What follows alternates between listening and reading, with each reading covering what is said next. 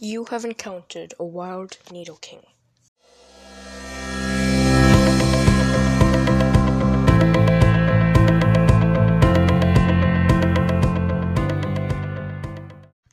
Nidoking, the drill Pokemon.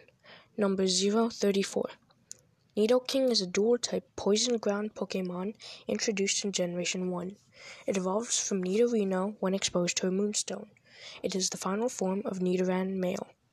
It is related to Nidoran female, and starting in Generation 5, can produce eggs that contain either Nidoran male or Nidoran female when bred with Ditto. Abilities: Poison Point or Rivalry, and the hidden ability Sheer Force. Gender ratio: 100% male. Catch rate: 11.9%. Height: 4 feet 7 inches, 1.4 meters. Weight: 136.7 pounds, 62 kilograms. Nidoking is a large bipedal purple Pokemon with distinct reptilian features.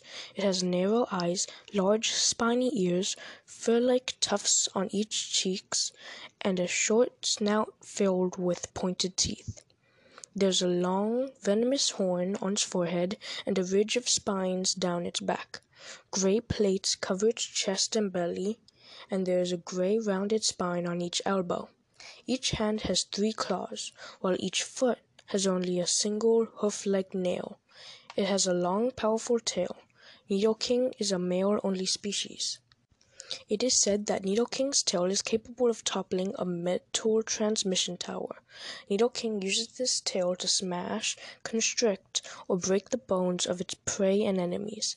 The tail can also be swung to create distance between it and its foes before Nidoking charges. Its steel-like hide adds to its powerful, rampaging charges. Nidoking's horn is powerful enough to crush diamonds. Nidoking is known to be very proud of its strength. When Nidoking goes on a rampage, it becomes impossible to control. Only a Nidoqueen can calm down from its rages. As shown in the manga, Nidoking has strong acid within its claws.